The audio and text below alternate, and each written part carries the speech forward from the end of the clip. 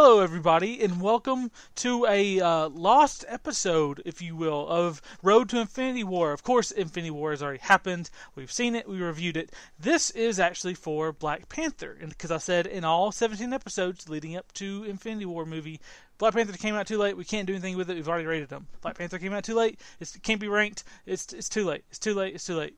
It was too late, okay? So this is going to come out when the movie is coming out on Blu-ray this week. So here we go with a little look back on Black Panther in the same style that we look back on all the other movies, like getting ready for Infinity War, even though we already know what happens and he disappears. I don't feel right. So sorry if you haven't watched Infinity War, then I'm not sure why you're looking at this. It's been a few weeks. You could have gone to the movie. I don't really have anything for you. But we'll start off with Black Panther, congratulating it because as of near the end of its run, because it will probably stay in theaters through 2021. Oh my God! It's made a box office of worldwide over $1.3 billion. Which is incredible because looking at its budget and its marketing, this movie made over $1 billion. Cool, clear, cash money profit from I don't know if that's ever happened where a movie in its initial theatrical run worldwide has made $1 billion of pure profit. That means you take the budget, you take the marketing budget and distribution, and you minus that from the box office, and you still have $1 billion. I know Avengers didn't do that. I know Avatar didn't do that. I don't think Titanic did that in its original run, but it's really hard to get numbers now because a lot of the numbers now are compounded. So I couldn't really get any proof, but I mean, at least within the last 20 years, it hasn't happened. And without invoking a true tragedy, it hasn't happened. So good job to Ryan Coogler. Not only did you make me care about Rocky again, but you made Black Panther is really the most oddball of all of the Marvel superheroes. I put him on the same par as Guardians of the Galaxy and Ant-Man. Like, he's not super popular. A lot of people don't know him. And there's nothing wrong with his character, but this movie did way better than the comics ever did at making him something that everyone could like. Just like Ant-Man, just like with Guardians of the Galaxy. Just all three of those directors and writers. Of course, Ant-Man is a little bit mixed up because of all the different writers it had. But between James Gunn and Ryan Coogler, you guys are you two and Jon Favreau are the three most important people in the MCU, I believe, personally. And then the Russos and Joss Whedon are honorable mentions.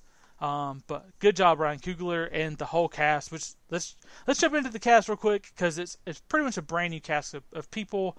There's only a couple of returning people from Civil War, and it's really great. Let me go ahead and name the few that returned from Civil War / other movies. Andy Serkis comes back as Ulysses Claw. Awesome.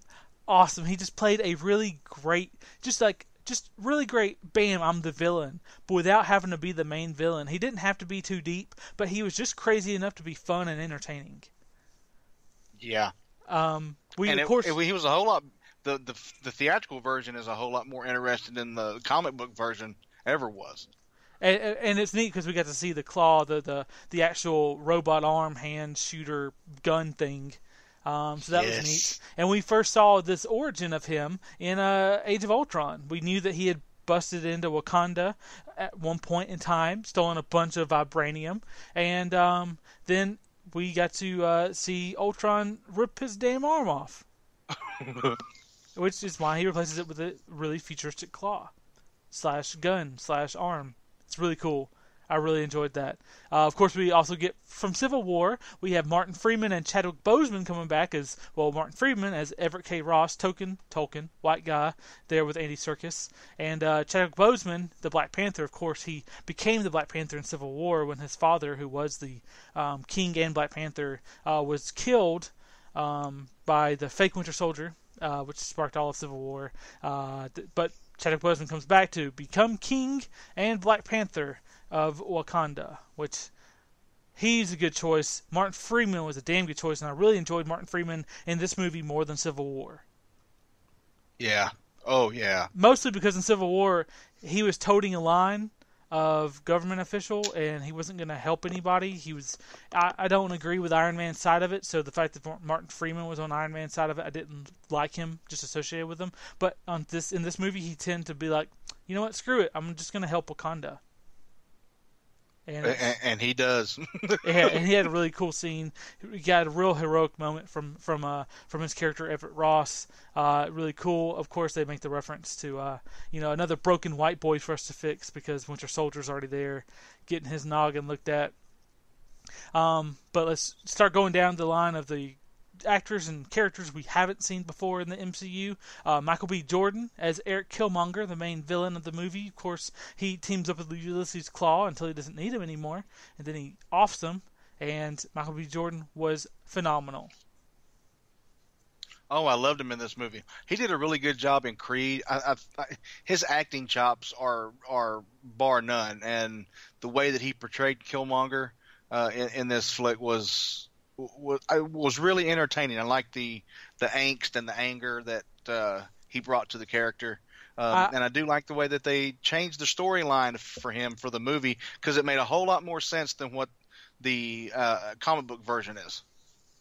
Yeah, and I especially liked the way his character reminded me of Loki a whole lot. Like they could have kept his character around if they wanted to, and really drained him of all entertainment, which would have been unfortunate. I'm glad they kind of killed him off because they didn't really sully him or have to have him turn into a hero like they did with Loki. Him and Loki are very comparable. Jealousy fuels their rage of wanting to be the leader and the king and do whatever they wanted to.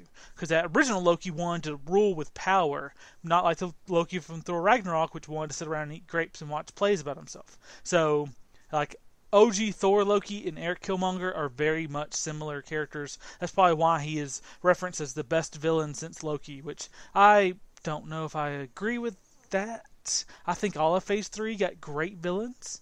So, between the Grandmaster and Hela, the first female villain, and you got, Civil War kind of pick your villain kind of situations. Spider-Man with the Vulture, Doctor Strange. I don't know. I kind of like all the villains of Phase 3, so it's really hard for me to pick which is my favorite since Loki, if I have to do that kind of game. But, of course, staying in the Disneyverse, Lupita Nyong'o, which I can't pronounce her name, but I know she plays Maz Kanata in Star Wars Force Awakens, and maybe in Solo. I'm not sure. Who knows? No one I really think that's knows. her in Solo. Is that her? Maybe. Who knows? No one's going to see that movie, so no one will ever find out.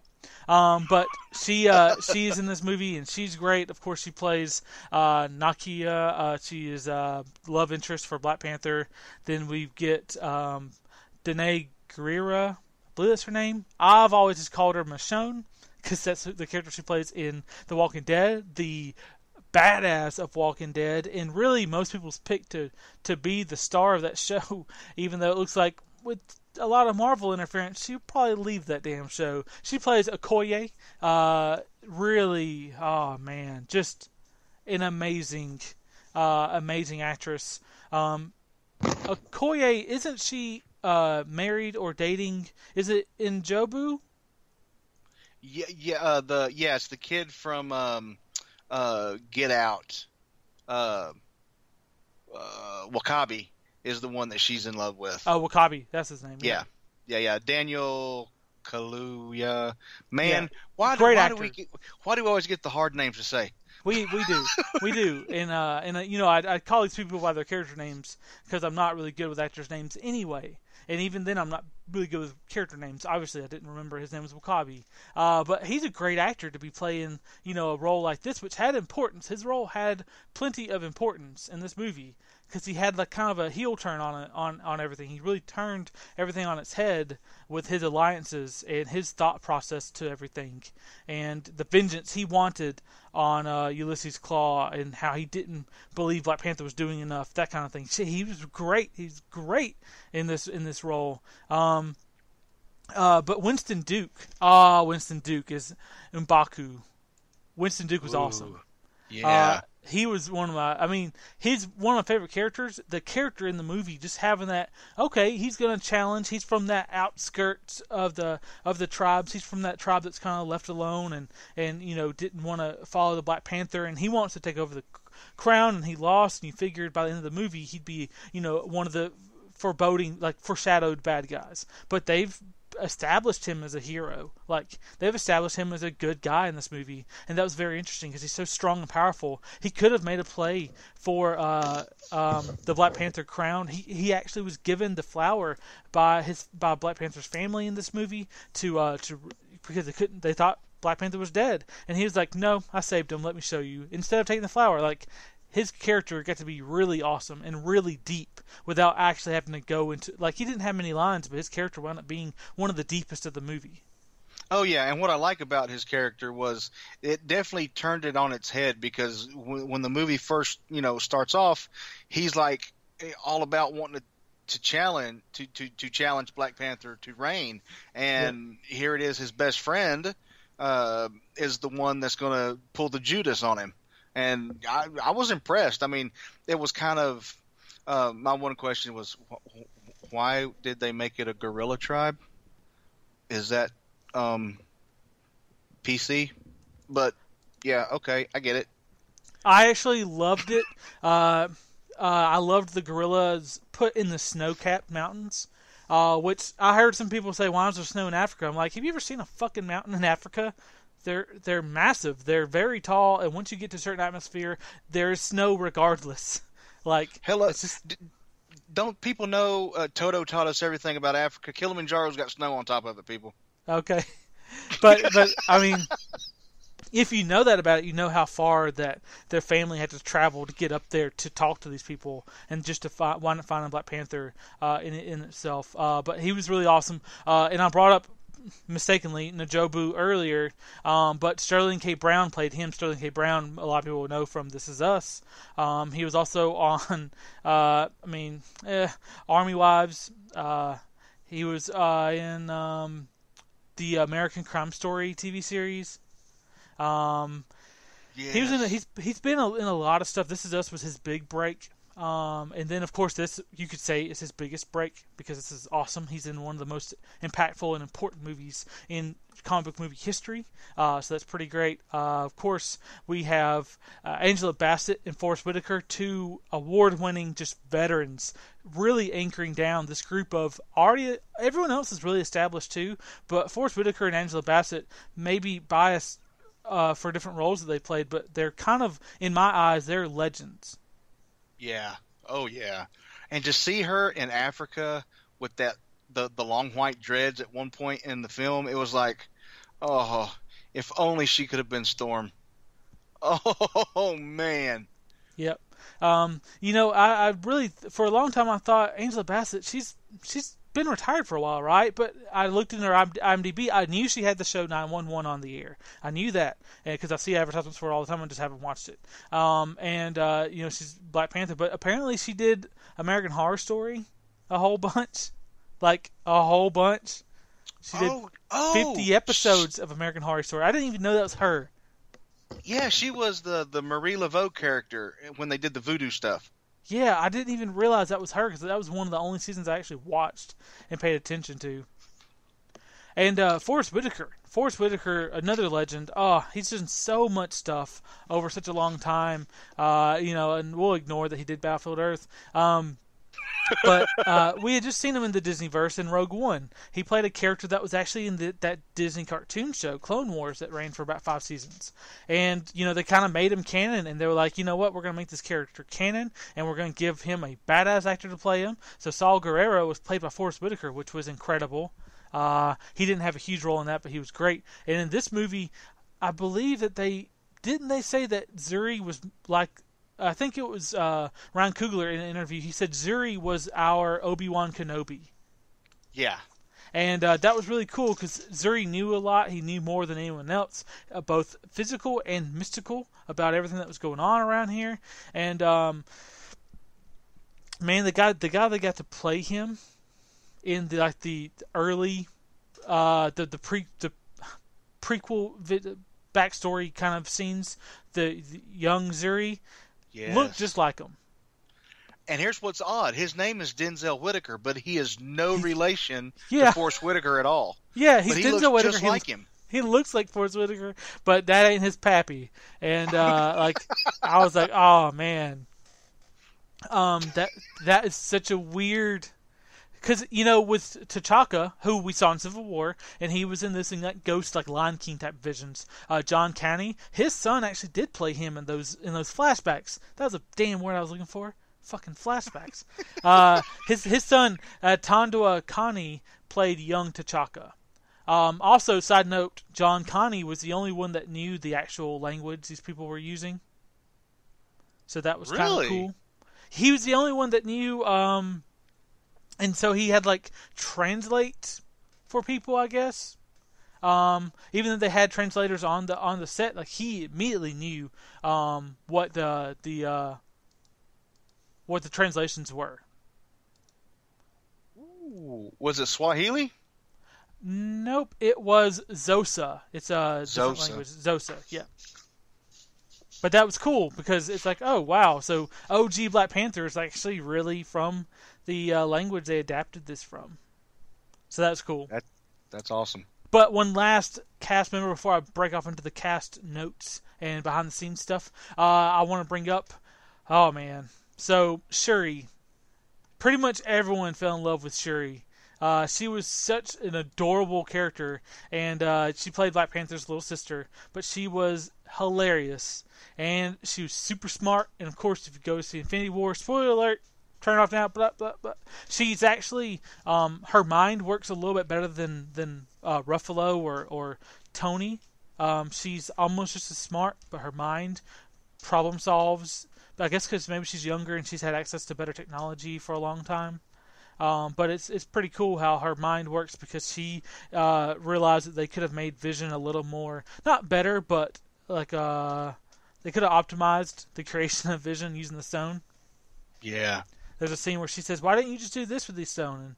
And he was like, "Well, because we just didn't think of it." Which, I mean, the situation, they were just trying to get Vision made before Captain America came to stop him. So, I mean, whatever, they didn't have time to think about stuff. But it was neat to show her on the same mind power level as Doctor Strange, Dr. Banner, Tony Stark, Peter Parker. So that's cool that they've got someone like this that can branch off, and she could become a superhero easily. Oh, yeah. Or she can be the guy at the computer, which is sometimes what all that you want. So. But she had a couple of big hits this year. She was also in Ready Player One, but she's a great actress. She's hitting it big this year. Black Panther, Ready Player One, and Infinity War. I'm not sure if you can take over the nerdscape any more than she's done. Letitia Wright. Forgot to even mention her name. I just kept calling her Shuri. But yeah, let me break off into the cast info. I don't have a whole lot, but I've got a little bit of stuff I found. Michael B. Jordan played the card of Heath Ledger. He kept to himself while he was on the set. He didn't want to interact with the other actors. He wanted to make himself distant so that he would look that way when he was in conflict or acting with the other actors, so that they wouldn't have some kind of affection or affinity to him. He also him joining the cast means that all three of the top characters from Ryan Coogler's Creed, which was the late sequel / rebooting of the Rocky movies, not really reboot, but like gave it new life for a new kind of trilogy. But it means all the top three characters, top three actors: Michael B. Jordan here as Killmonger, Tessa Thompson as Valkyrie in Thor Ragnarok, and Sylvester Stallone as Takar Ogard in Guardians of the Galaxy Volume 2 and 3. All three of those top actors came from Creed, and they're all in the MCU in top spots. That is cool. That's cool. And just one more thing about Michael B. Jordan. Eric Killmonger is actually his third character in comic book movies. He's been all over the place. He was in Fox's Fantastic Four, playing Johnny Storm, Human Torch. But he was also in Justice League, the Flashpoint Paradox animated movie. He played Cyborg. So Kid, Oh. the kid's a damn nerd. I like him. I've always liked Michael B. Jordan, but especially after Creed in this movie, he's awesome. I really hope that he does more animated stuff though, because that's something a lot of big actors kind of look down on. So that's cool that he did that. Um, but actually, speaking of Winston Duke, who I really loved, Lupita Nyong'o, who's firmly in the Disney verse. They played Nakia and M'Baku. They actually were both students at the same time at the Yale School of Drama. Nyong'o graduated in 2012, Duke in 2013. They actually went and saw Avengers together in 2012 when it released, and they said that they wanted to be in a movie like that someday, and look at this shit. They wound up being in Black Panther, and at least Winston Duke I saw in Infinity War. I'm not sure if Lupita Nyong'o's character was there in Wakanda ready for that fight, or if she had left by then, but yeah, that was awesome. Lupita Nyong'o also she was also, I keep mentioning that she was in the Star Wars movies and Black Panther, but she was also the queen of Katwe in The Jungle Book. Oh, yeah. Which I didn't even remember that. And I'm like, wow, she is really in Disney. Like, deep in Disney. Also, T'Challa, there was a few actors that had auditioned for the role of T'Challa at different points.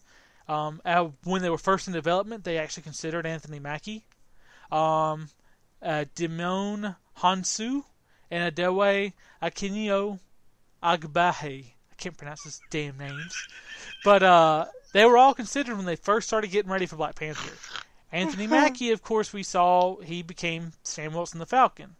Dimon Hansu, he actually was Karath, the second in command to Ronan the Accuser in Guardians of the Galaxy Volume 1. And Adelaway, whatever, he played Curse in Thor Dark World.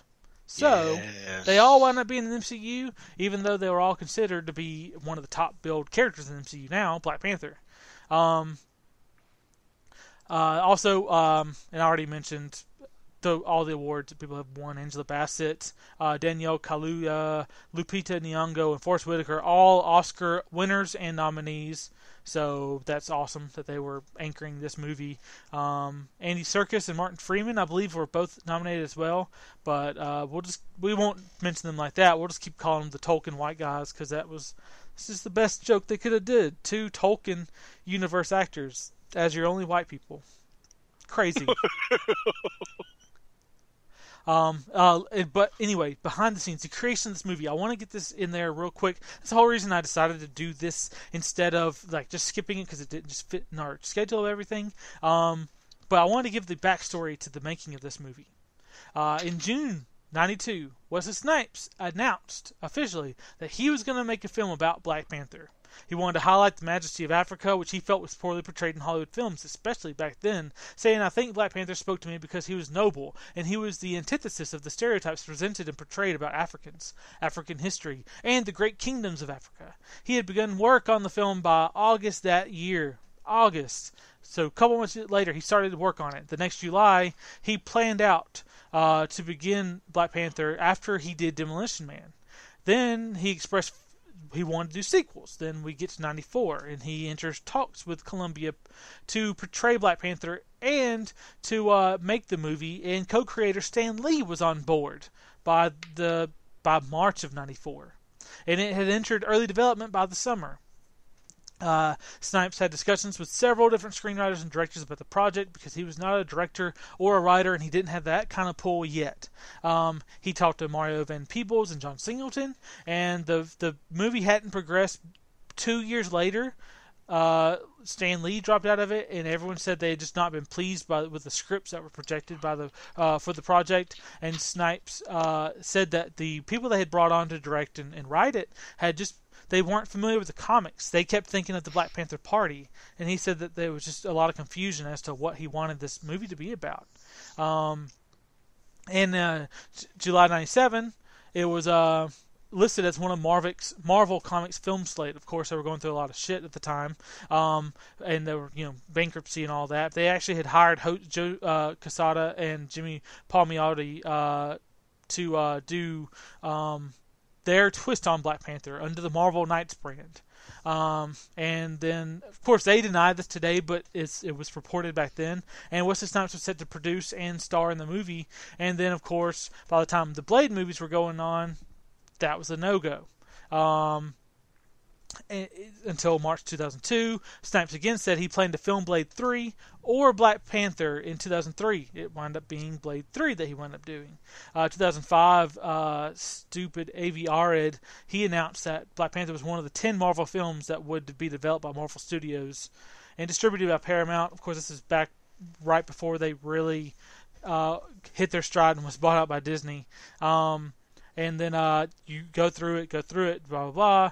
Eventually, Wesley Snipes drops out of it. By March 2009, Marvel writers, they had come up with their strategy to launch lesser-known properties, and they considered Black Panther was one of these. In 2011, Marvel Studios hired a documentary filmmaker named Mark Bailey to write the script for Black Panther, and then by 2013, Feige was still talking about it. Like, this movie has been in development hell forever. All right. By 2013, Feige actually said, I don't know when it will be exactly, but we certainly have plans to bring Black Panther to life one day. And then the Marvel Cinematic Universe had already introduced Vibranium comes from Wakanda, so you already had all the setups there. At the end of Iron Man 2, you had a circle in Africa. You had everything set up. They just kept waiting, and then Civil War started to happen, and they started to try to get different directors. And finally, we get the movie out after they had hired someone else, F. Gary. Yep, we've talked about him before. Who wound up directing Fast and Furious 8 instead of doing Black Panther. They went with Ryan Coogler, and Coogler got to write and direct it. He described it as a big geopolitical action adventure that focuses on the family and the royal struggle of T'Challa in Wakanda and what it means to be a king, while calling the film a very important link to Infinity War and its sequel. And he added the film will be the first Marvel Studios production to feature a primarily African American cast. And it was really cool. He actually later on said he enjoyed working with Marvel, which we haven't heard from a lot of directors. He said, it's just as personal to me as the last couple of films I was able to make. I really feel fortunate to be able to work on something that I'm this passionate about again.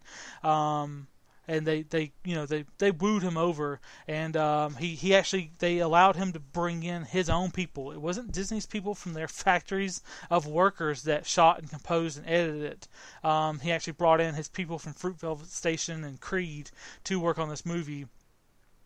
And he said, what Marvel's doing is making the content that exists in a particular universe, where the characters tie in and cross over. And I think that's a great creative challenge to me. To make this movie as personal as possible is going to be my most personal movie to date, which is crazy to say, but it's completely the case. I'm obsessed with this character and its story right now, and I think it's going to be very unique and still fit into the overall narrative that they're establishing. I grew up as a comic book fan, and the same things used to happen in the comic books. You'd have Wolverine's book, and then they'd be so much darker, more brutal than the X-Men books, but they'd still fit in when you open the pages of the X-Men book. It's new to movies, but it's not new to storytelling. And that was a very great mindset for Ryan Coogler to have when he first took over this. So Ryan Coogler, that is our long drawn-out history of the making of Black Panther, but he was such a great choice. Oh, I'm glad they settled on him. And to be honest with you, you don't know how happy it makes me to know that Wesley Snipes didn't get his hands on this property. I mean, yes. Don't get me wrong, the first Blade movie was good. I really liked Blade Trinity with Triple H, his little and awesome Ryan cameo. Reynolds and Jessica Biel, yeah.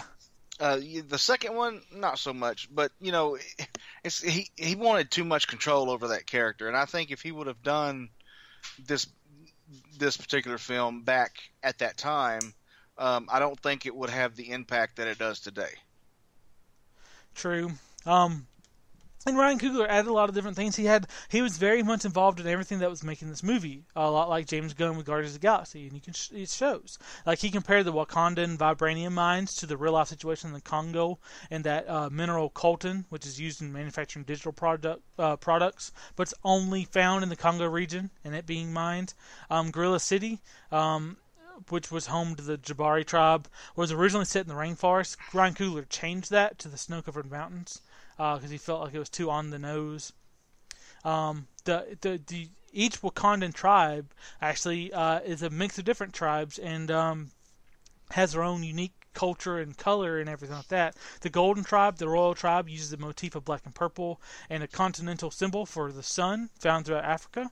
They also have the Panther-themed designs. The Border Tribe was inspired by Lesotho architecture and language and uses a motif of blue and wood, and they have rhino-themed weapons, attack rhinos, shields, and horn-shaped blades. The River Tribe uses a motif of shells and green, and they wear crocodile skins and leather. The Mining Tribe wear lion-themed designs, and the Jabari Tribe wears fur and wood to represent their naturalism to honor the sacred animal, the gorilla. They also speak in a Yoruba dialect of West Africa, in contrast to the Wakandans having the Xhosa dialect of the South Africans. And that's to give them an outsider status since they speak a different dialect, which is like they put a lot of detail into everything, and that wasn't even necessarily easily sought either. You had to look at it. You knew that there were some different color schemes, but you didn't know why, and it really all tied together really, really, really well. Coogler described the film's central theme as responsibility and identity, much like a Spider-Man movie. He said, "What do the powerful owe those in need? It separates the good guys from the villains. What value is strength unless you're using it to help somebody? Wakanda pretends to be just another struggling African country, but some of its neighbors are struggling for real. If Wakandans don't stand up for themselves, who will? But if they stand up only for themselves, then who are they?" And that's a really cool theme for the movie. Actually, Eric Killmonger's body, the body modification, the sacrification, as they call it, dying tradition that's used to be carried out by a lot of African tribes. Killmonger uses that to mark how many people he's killed. Every bump is someone he's killed. Well, hello, Mr. Fancy Pants. Yeah, that's when he got the nickname Killmonger because of all the kills he racked up. And he's actually based on several different things. He's based on his own self from the comics, a Wakandan exile who seeks to overthrow his country. But they also incorporated the envious cousin, Tashawn, and they actually incorporated parts of the White Wolf, a relative of the Black Panther who becomes a villainous extremist and wears a Black Panther-styled habit. So it's actually a combination of all of them, and the White Wolf is completely different. It's just, the cool, new, slightly racist nickname for, the Winter Soldier. Killmonger in that fight scene with Black Panther, the first one, he broke the spear he was holding to make it a handheld weapon. And that's actually a nod to Shaka Zulu. He was one of the biggest military leaders in history. And he said he couldn't understand why Zulus would throw away their spears in battle, so he developed the short stabbing spear. It was called an ikwa, which is derived from the sound that the spear makes as it stabs into the body and the sucking sound it makes when it's withdrawn. Like, it's pretty fucking rough, Killmonger. Wow. Yeah. All of this movie, except for the Korean scenes, shot in Atlanta, Georgia. And if you are from the Southeast like we are, and if you grew up in Atlanta like I did, you might have noticed that the High Museum of Art in Atlanta, Georgia was the museum that the heist was taking place. Oh, snap. Yeah, I've been there once before by accident. But also this movie made tons of money. Any variations from the movie to the comics, that kind of stuff, like from comics to movie, any big variations that you wanted to bring up? No, not really. I mean, the biggest one is, of course, Killmonger. Like you said, the movie version is an amalgamation of several different characters. As far as T'Challa and T'Chaka, I mean, it's pretty much what you see is what you get. Shuri, his sister, in the comics, eventually takes on the mantle of Black Panther.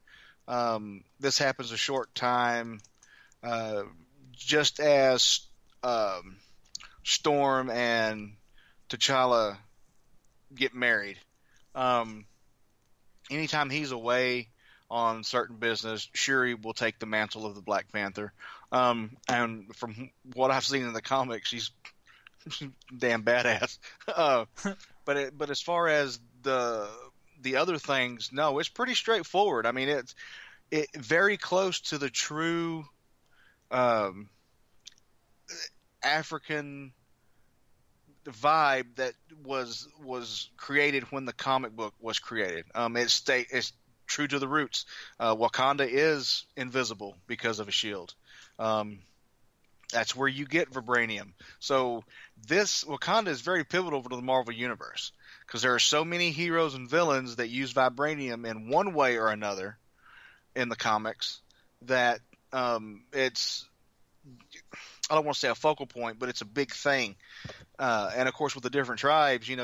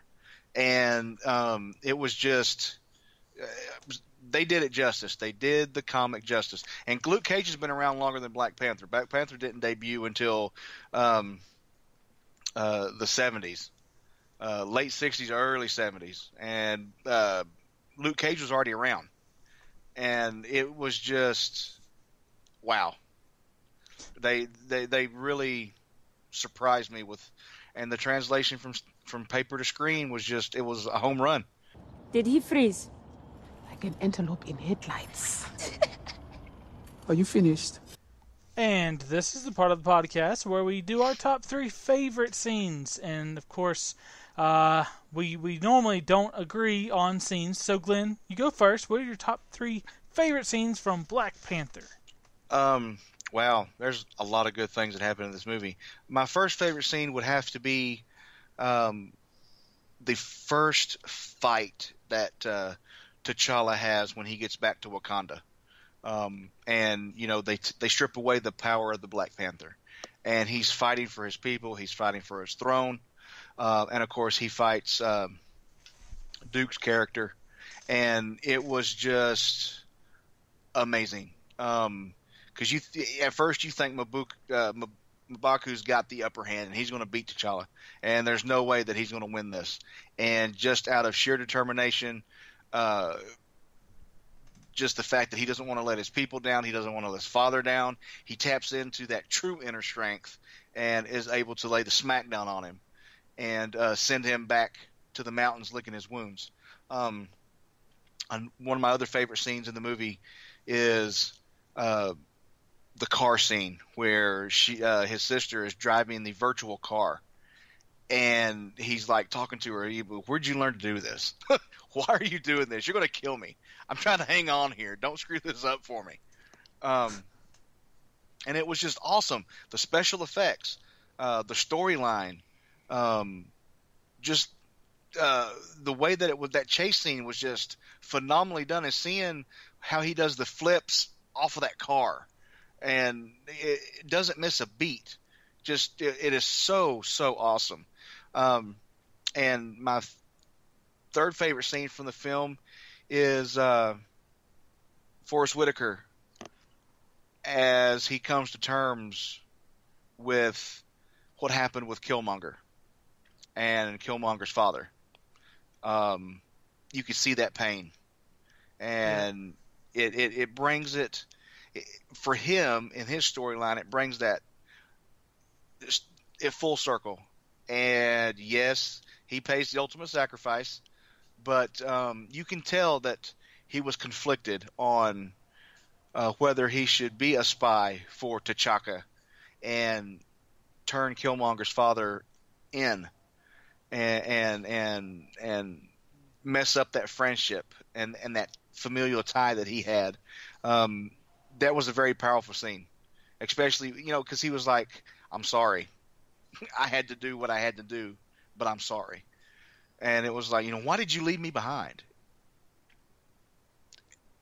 All he could say was, I'm sorry. And that was, that was very powerful. I mean, the whole, that whole, because you could tell that he was torn at the first of the movie when that first flashback scene. You could tell that he did not feel comfortable after it was revealed that he was Wakandan. He didn't feel comfortable at all with the whole situation. And the way that he was with T'Challa and other scenes that you see him in, you could tell that he was haunted by what happened so many years ago. And he does what he can to try to make it right, but it's too little too late. So those are three of my favorite scenes that happened in the film. All right. Well, I have a few. Only one of them is in a dream world.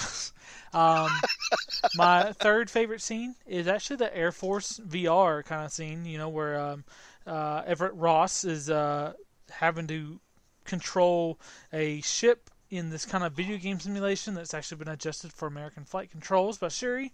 It's really neat. It gets this, you think, there's no stakes because he's in this VR simulation. Well, he's going after these ships, and one of the ships that doesn't have a bomb anymore, it realizes what's going on and that he's actually controlling it from inside that room. So it goes back, and so while he's chasing this last ship, he looks and it's like, the glass in front of me is about to be shattered because this ship has found me, really me, and it's trying to kill me while I'm trying to get this last ship that's carrying one of these bombs that's going to take out one of the three main cities it's going after. And I thought that was really cool. It really let him have a hero moment. He stayed there until he couldn't stay there anymore. I thought it was really awesome. Number two actually involves Everett Ross again. I don't know why I have him in here so much, but it's the prison break scene where Ulysses Claw is captured, and it starts right with the capture, where Black Panther says, every breath you take is mercy from me. I thought it was a really cool line. It leads into an interrogation where the Wakandans are like, no, let him have his fun, even though they know they can interrogate him much easier and that they're going to take him back to Wakanda. And that's just the way it is. And then all of a sudden, Killmonger gets in there, shoots up the place, takes out the place, and gets Claw back. And then Everett Ross is left there bleeding. And Black Panther makes the correct, the right choice, even though it's a hard choice, to bring Everett Ross back to Wakanda to save his life. Because he knows they're the only ones that can save him. And my number one scene is actually the dream sequence. Black Panther, when he first goes under after being crowned the king of Wakanda, when he's talking to his dad, and his dad's like, "You're gonna do fine as king," and all this other stuff, and he's like, "I'm not worried about being king. I'm just not ready to be without you." Like that was so different than I've ever. It's always been in any of those type of moments. It's never been about I'm going to miss you. It's about the burden that's on me now that you're gone. Yeah. Like no matter what, I've never seen a movie that took this route where it's like I don't care about the king at all. Like I just care about not having you. That's a total flip from Thor. I mean, Thor was all about wanting the crown. Yep. And here it is. You finally have a hero that's a true hero. Yep. And he said something, his father said something about, I failed as a parent if I've raised a kid to not be able to deal with the passing of their parent, which is, I mean, it's his viewpoint. It's a flawed viewpoint, but it's his viewpoint. But, I mean, you see that, that this was the first time that there's really been since Thor, I guess, that you've had to worry about your parent, like the heroes, who raised them dying to become who they are. This isn't DC where everyone's parents die and that's how you become a superhero. Like this is not the norm in Marvel. So for this to only be the second time we've seen it in 20 movies, just about, and for it to be carried out so much differently. Loki just wanted the seat. He just wanted the crown, and Thor he wanted the crown and for his dad to retire when their father finally did die or when their mother died. It was just so much anger. And this is like Black Panther was out of anger. He didn't have the anger anymore. He was just sad. And I thought that was really, really interesting to do it that way. It is not our way to be judge, jury, and executioner for people who are not our own. Not your own. But didn't life start right here on this continent? So ain't all people your people? I am not king of all people. I am king of Wakanda. And this is the part of the podcast where the web is weaved. I'm just going to get that joke out of there for the last time. The MCU connections. This is where we connect this movie and all its references to the rest of the MCU and anything that happened before and after. The MCU connections on this one. I've got some little tidbitty notes, and Glenn may have more than I do. In one area where the Wakandan glyphs move on translucent walls, one of the walls is blue, and there was a 4 painted on it, and that was on purpose, and it was an homage to the Marvel's first family, the Fantastic Four. Yes. And that is where Black Panther and Ulysses Claw both made their Marvel debuts. So that was hella cool of Ryan Coogler to do that. At one point, T'Challa, my favorite quote in the movie, T'Challa tells Claw, "Every breath you take is mercy from me." This is a line from a New Avenger comic where Black Panther actually said that to Namor, the submariner, when they were at war. That's a cool quote being lifted. I don't know if I'm going to name the podcast that. I'm either naming the podcast that, Every Breath You Take Is Mercy From Me, or What Are Those? Because of Black Panther's fucking sandals. Killmonger, he wears a golden version of T'Challa's Black Panther suit, which makes him resemble a leopard. That's actually homage to the leopard that he owned named Prey in the comics. That was neat. I mean, I liked it that they were different. I liked that Black Panther kept his silver stuff. I'm really glad he didn't go gold. It always feels like a silver upgrade is gold. I'm like, you don't have to go gold. There's no benefit. Most of your elements that are better are silver. I don't understand. It's just fucking Olympics. Anyway. So vibranium's been a constant thing since the first Avenger in Captain America's first movie. When Steve Rogers has this round shield, Howard Stark clarifies the alloy's name, vibranium, and properties, and says it is he got all of it. Well, I'm not sure what little mound they found, but it must have been all that they could get that the Wakandans didn't know existed outside of Wakanda. But his shield is actually a mixture of vibranium. In the comics, anyway, Captain America's shield is a mixture of vibranium and steel, and something else that actually was accidentally put in there. And then it was called proto-adamantium, which is whatever. It's a mixture. They don't have the rights to adamantium, so it's always just been pure vibranium. And I found that, and I was like, this is really, really confusing. But that was a little bit of like the first settings for Wakanda. Of course, we saw Iron Man. Okay, so Iron Man 2 was the first, correct? It was like you saw the little blip on the radar, and that was in Africa. Yes. Then we got vibranium in First Avenger. Yep. And then in Age of Ultron, he was referencing Age of Ultron, yeah, because he was trying to read and he was like Wakandan, like he didn't know what it was. They were first discovering, like, what is Wakanda? Why does it matter? It was like they stayed hidden in the radar so much that even Bruce Banner didn't know Wakanda was a country. He's got 5 PhDs. Why can't one of them be in geography?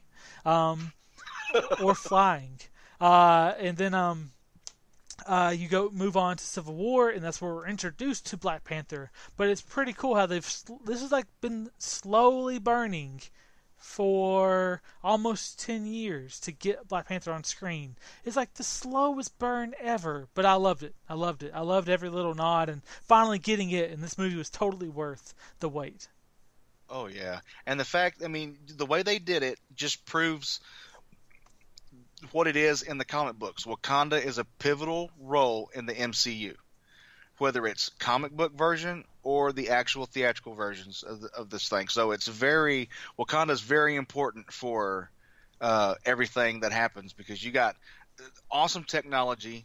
You've got people that are way smarter than people that we've got. I mean, yeah. I mean, the web does weave greatly. Yeah. Speaking from of Wakanda. Speaking of being really smart, in the Marvel Cinematic Universe, holograms are nothing new. Asgard uses them, Guardians of the Galaxy uses them, Iron Man uses them. Damn, Wakandans use a display full of nanites, millions of little metal bits that form different shapes. They're like the only ones that do that. I was like, that's really cool. That's really different. That's really smart. Yeah. It's not smart. SoundCloud. We don't use SoundCloud anymore, but Claw does. He actually said that, I'll send you a link to my SoundCloud. And that's actually, he actually uses vibranium to gain the power of manipulating sound. So the SoundCloud thing was actually supposed to be a reference to that, which is, that's a weak web to stretch over there, but I'm getting it in that little corner. And, going after SoundCloud at the same time, I don't like it. Cast.fm is a better hosting site. Wakabi, at one point, tells Killmonger the war dogs in New York, London, and Hong Kong are ready to execute his orders. Well, if you remember, New York, London, and Hong Kong are where the different sanctums are from Doctor Strange. Indeed. Ooh, interesting. Of course, we know Bucky is given the title of White Wolf in this movie. In the comics, White Wolf was a man who was adopted and raised in Wakanda, but instead, now Bucky is called that because he's accepted by some of the Wakandan citizens, which is neat. Everett Ross gets seriously injured and taken to Wakanda, and when Shuri says another broken white boy, that was in reference to Bucky as well. Yep.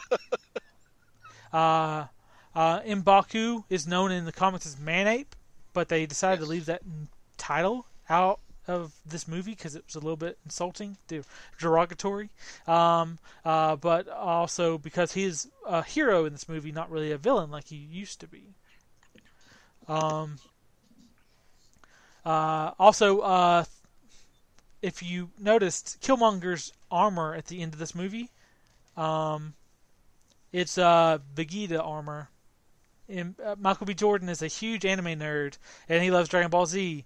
And Vegeta is the inspiration for that armor. If you go look it up, type in Killmonger Vegeta, and you'll see it's exactly it. He just cosplayed as Vegeta. That's all he did. That's hilarious. Yeah, so not only is he the king of Wakanda, he is Saiyan royalty. Wow. Yeah, it's crazy. Crazy. But have anything else? I don't know if I have anything else. Did you catch anything else, Glenn, in the MCU connections? No, I think that's pretty much it. The biggest one that I had was the very sly Fantastic Four reference. I thought that was amazing. I hope we get to see that sooner than later. Oh, so awesome. Yeah, with the vibranium and everything, that just weaves all the way through the MCU, and everything goes back to Wakanda in some form or fashion. Even in Age of Ultron, where they see Claw with those ships that are have been beached, that's not far from Wakanda. So it's I just love the way that they did this movie. I was very apprehensive at first, but and it sucks that this didn't come out while we were doing the Road to Infinity, but this really was probably my favorite comic to film adaptation. Yeah. The changes that they made were minor, and it stuck true to the core of it, and it gave us those. You know what? The other Easter egg that I really enjoyed was the Back to the Future shoes reference. Yeah. I forgot about that one. That was amazing. That was neat. But as we always do when we talk about our connections to the MCU, we talk about the cameos, post-credit, all that stuff. Stan Lee's cameo in the gambling scene in South Korea. He was a gambler, and he was like, I'll just hang on to these over here. Just hilarious. Hilarious. It's probably it's in my top 5 of Stan Lee cameos, which we probably need to do a ranking podcast of Stan Lee cameos once we hit 20. And which will be, once Infinity War Part 2 comes out, whatever they call that. Because I really think the Stan Lee from Infinity War, that one ranks it pretty high. But this one's hilarious. For comedy's sake, this is hilarious. Because just to see him in that setting, I'm just going to hang on to these over here. Like, okay, of course. He's going to hang on to all the money over there. That was funny. The post-credit scenes were very interesting and huge post-credit scenes. Of course, Black Panther decided he was going to show the world what Wakanda is. And one of the post-credit scenes was him talking to the United Nations, talking about how he's going to share everything they know with the rest of the world. And then when some little pissant country said, what can a country of farmers offer the rest of the world? I'm glad they didn't make it America saying that. Oh, God. God, just make us even worse. Of course, he smiles because it's like, come on, you guys still use holograms, you bitches. Anyway, that was a really cool scene. It lets you know, okay, they are opening up to the world. But then White Wolf in that final scene, and you see Bucky's pretty much fine. He's okay. He's ready to go. Infinity War is here, and he's ready to fight, and this is going to be awesome. What's up? I never yielded! And as you can see, I am not dead! All that challenge shit is over with. I'm the king now. All right, so now we are going to go into our ranking. Now, this wasn't in order because we had already ranked everything before this. So we're going to insert this movie in, and we'll tell you the couple movies above it and below it to get you a range of our ranking system and how we ranked things. Of course, if you listen to all of them, you kind of heard them out of order. And when we talk about Infinity War, we'll talk about our rankings total, like just in a row. But Glenn, if you had to rank Black Panther, where would you rank it? In the 18 Marvel movies at this point, before Infinity War, just from Iron Man 1 to Black Panther, where does Black Panther rank out of 18? See, my number 1 and 2 was Iron Man and Ragnarok. And honestly, if I had to rank this, if it would have been out in time, this would have been my number 1. What? Yeah. So what's your number 2 and 3, just to give people an idea? Number 2, was Ragnarok, and number 3. 3 was Iron Man, right? 1 was Iron Man. Okay, so now your number 2 and 3 is number 1 Black Panther, 2 Iron Man, and 3 Ragnarok. 3 Ragnarok, yeah. Okay, so that's your new ranking. And number 1 is Black Panther. Yeah. All right, this movie had everything, and it was in my opinion, it was the truest adaptation from a comic to film. Oh my God, Glenn loves Black Panther, y'all. He's a white Texan. He loves Black Panther. White Texan. So I love Black Panther as well, and the hard thing about these movies is that I literally would give a gold star, except for Iron Man 2, to all of these movies, and even Iron Man 2, I would watch that over any DC movie.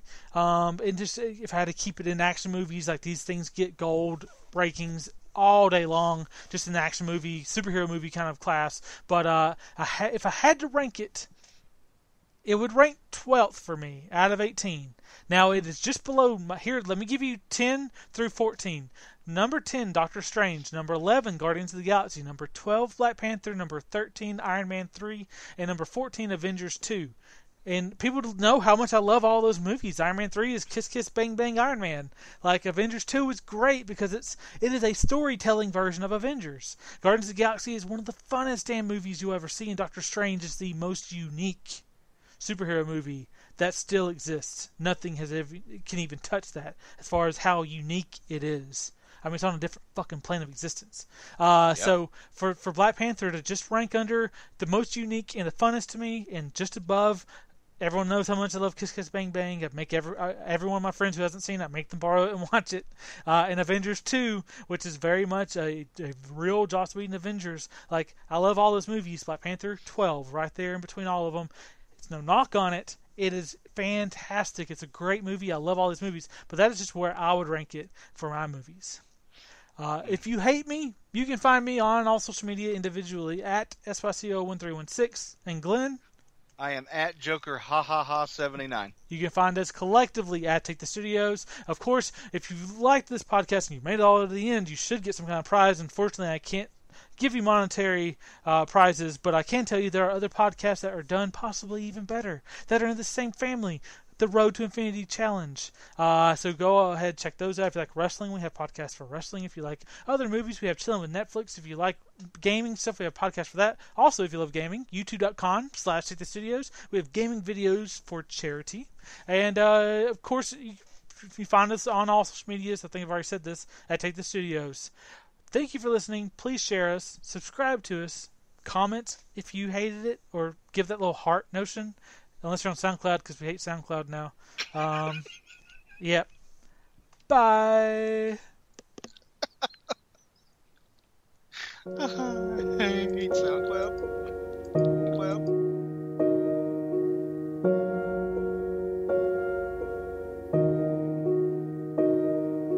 Love, let's talk about love. Is it anything and everything you hope for? Or do the feeling haunt you? I know the feeling haunt you. This may be the night that my dreams might let me know. All the stars are closer. All the stars are closer. All the stars are close. This may be the night that my dreams might let me know. All the stars are closer. All the stars are closer. All the stars are close. Tell me what you're gonna do to me. Confrontation and nothing new to me. You can bring a bullet, bring a sword, bring a morgue, but you can't bring the truth to me. Fuck you and all your expectations. I don't even want your congratulations. I recognize your false confidence and calculated promises all in your conversation. I hate people that feel entitled. Look at me crazy cause I invite you. Are you important? You the moral to the story. You endorse a motherfucker, I don't even like you. Corrupt a man's heart with a gift. That's how you find out who you're dealing with. A small percentage who I'm building with. I want the credit if I'm losing or I'm winning on my mama. That's the realest shit. Oh, Let's talk about love. Is it anything and everything you hope for? Or do the feeling haunt you? I know the feeling haunt you. This may be the night and my dreams might let me know all the stars are closer, all the stars are closer, all the stars are close. This may be the night that my dreams might let me know all the stars are closer, all the stars are closer, all the stars are close. Skin covered with ego, get to talking like an info, like a rebound. No control, no switch in the way that you're bringing me down. It's a turn on, get away from me. No, you mean wrong, keep away from me. And it's all wrong, get away from me. I just cry for no reason. I just pray for no reason. I just thank for the life, for the day, for the hours in another life breathing. How did it all go to feel good? You can live it all if you feel bad. Better live your life. We were running out of time. Let's talk about love. Is it anything and everything you hope for? I do the feeling haunt you. I know the feeling haunt you. This may be the night that my dreams might let me know all the stars are closer, all the stars are closer, all the stars are close. This may be the night that my dreams might let me